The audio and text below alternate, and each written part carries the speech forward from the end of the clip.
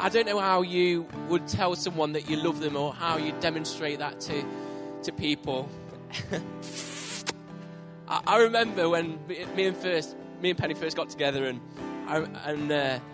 it was always pretty awkward to say I love you because, are they going to say it first, or should I say it first? Who's going to break the ice by saying? Has anyone been in that position? Thank you, I'm not alone. And it was on the back of our first date, which was absolutely disastrous. I mean, anything could go wrong on a date, it happened on ours. So I decided to take Penny to the lovely surroundings of Dale Abbey by the old archway there, and I made a picnic in a proper basket for her, and I whisked her away, and I got me Sony Walkman. Remember them? Sony Walkman with your plug-in speakers. Played some classical music in the background, and laid out a travel rug that I nicked out the back of my dad's work van. It was actually a dust sheet, to be honest. So it wasn't starting well, was it? Everything that I bought for this picnic, Penny didn't like. It was all the food I bought. I obviously didn't know well enough at that stage. I didn't realise we was in the middle of a Ramblers track. So the Ramblers were on their party thing. So about 50 Ramblers came through our picnic, and then she got bit by a cattle tick. Ended up in hospital with a bad infection. So, yeah, not a great start. 20-odd years later, I don't know how she's still with me, to be honest.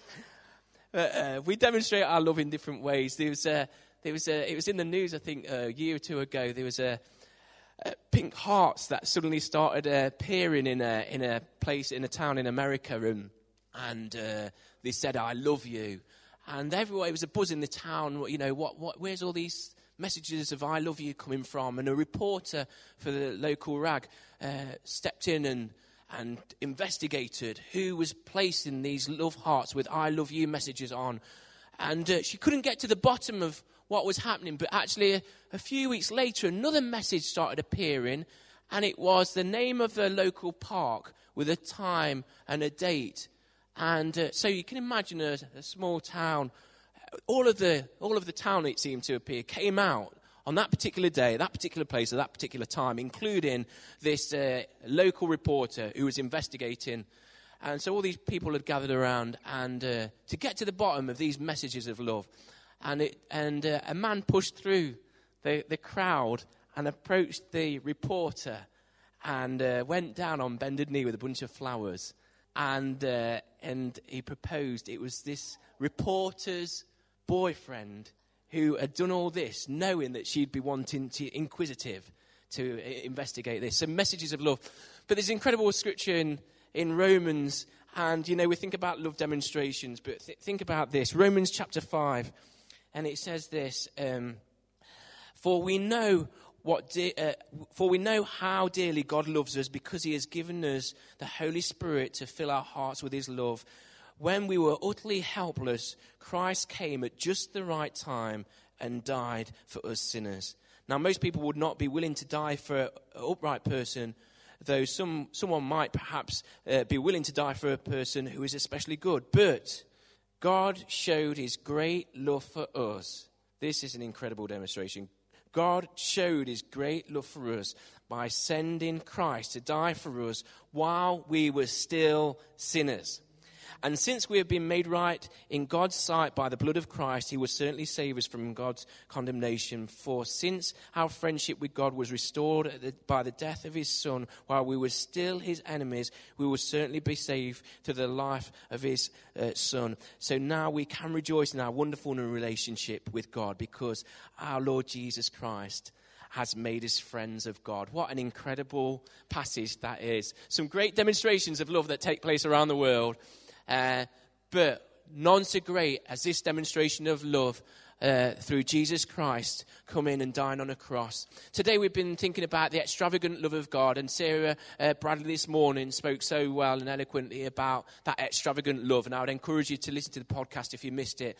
But the dictionary puts extravagant in an incredible way. It says that extravagant means exceeding the bounds of reason, going beyond what is deserved. That's grace, isn't it? That is grace. It's wild, not within ordinary limits of truth or probability. It literally means wandering beyond limits. And whilst we will be limited in our own love and representing and demonstrating that love to other people, you see, Jesus went beyond those limits of ourself, where we can only get to a certain point in our lives. Jesus went all the way for us. I love that. Wandering beyond limits. That's his love. And this particular passage, I just want to draw your attention to something in particular. It says in verse 5 that God's love has been poured into our hearts through the Holy Spirit who has been given to us. You see, there's we were saying before the service, we're kind of in an information overload culture today. And we can know about God's love. We can talk about God's love. We can share God's love with other people. We might even trivialize sometimes God's love.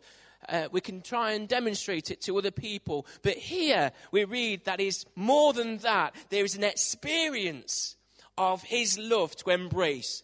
Not just an expression, not just a demonstration or understanding, but a real, authentic experience of his love through an outpouring of the Holy Spirit. I love that. I love that. That's what Paul reminds us of, that it's beyond anything else that the world can offer us. It's through the Holy Spirit and us having a revelation and experience in our own lives of his incredible love. It can't be bought. It can only be received. And it's true. It's everlasting. It's supernatural. We can walk in it. We can clothe ourselves in it. We can share it. We can live it. We can celebrate it as we have tonight. But it's also that important that we experience it. His love. Not just teach it. Not just talk about it. Because that's not actually it. It's experiencing his love. And that's just incredible that Paul says that we can experience. And it may not always be a fuzzy experience. But I do believe when we're born again, there should be an experience of his love. I love what John Piper says. And I wrote this quote down. John Piper, a great preacher, says this: logic makes no one a Christian. Experience of God pouring his love through his Holy Spirit into your heart and new birth makes you a Christian. It's experience of God pouring his love. You see, understanding isn't enough. It's not enough to be quoting John 3:16 every week. That doesn't make us a Christian. It's experiencing through the power of the Holy Spirit in our lives that dynamic force of God's love that changes everything. It changes everything. And tonight I want to encourage us to open our hearts again. And this other scripture that I got in mind is in Thessalonians.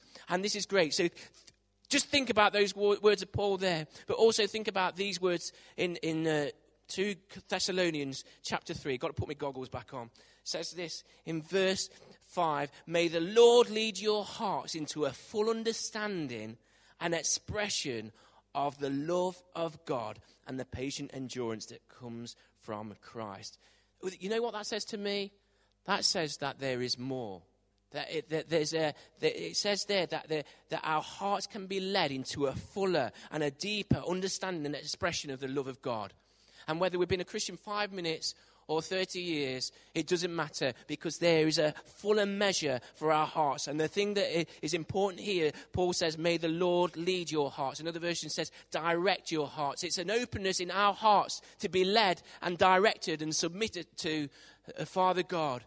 And I would just encourage us in that we have a fuller experience of God's immeasurable love as we open our hearts to be directed by Father God. A directed heart, it means being open to be led into a greater understanding, a greater expression, and certainly an experience of the love of God. Hallelujah.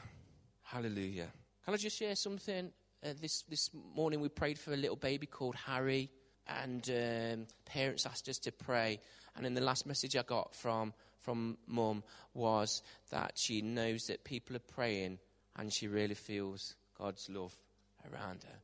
It's an experience. She is experiencing in her greatest storm the love of God and the presence of God. And I just think for us, as he pours down into our hearts and lives that fuller measure that maybe we've ever experienced before, there's something for us to it should be a leaving behind for other people to understand that as well. So We're going to perhaps continue in our worship in a moment too, but I just think it'd be great to pray over one another in this. That each of us in this place tonight would just experience a greater measure. They would just pray, the Holy Spirit come. Holy Spirit come, reveal more, a fuller measure of Father God's love for each one of us. So maybe with the people we're at, maybe if we get at least in groups of 3, and that might mean standing up and moving around. Yeah, yes, it's hard to move around, isn't it, without moving? But let's just pray. If only tonight we just pray that prayer of Paul for the church in Thessalonica, that we would have directed hearts, that the Lord would lead our hearts into a full understanding and expression of the love of God, then what a powerful prayer we've prayed over one another. And maybe as we do that, maybe God will give you a revelation or a word for that particular person, a prophetic word of encouragement, maybe a scripture. So come on, let's just do that. Let's just, for the next few moments, pray that prayer of Paul, that there'd be a pouring out through the Holy Spirit of God's incredible love. Hallelujah. Hallelujah.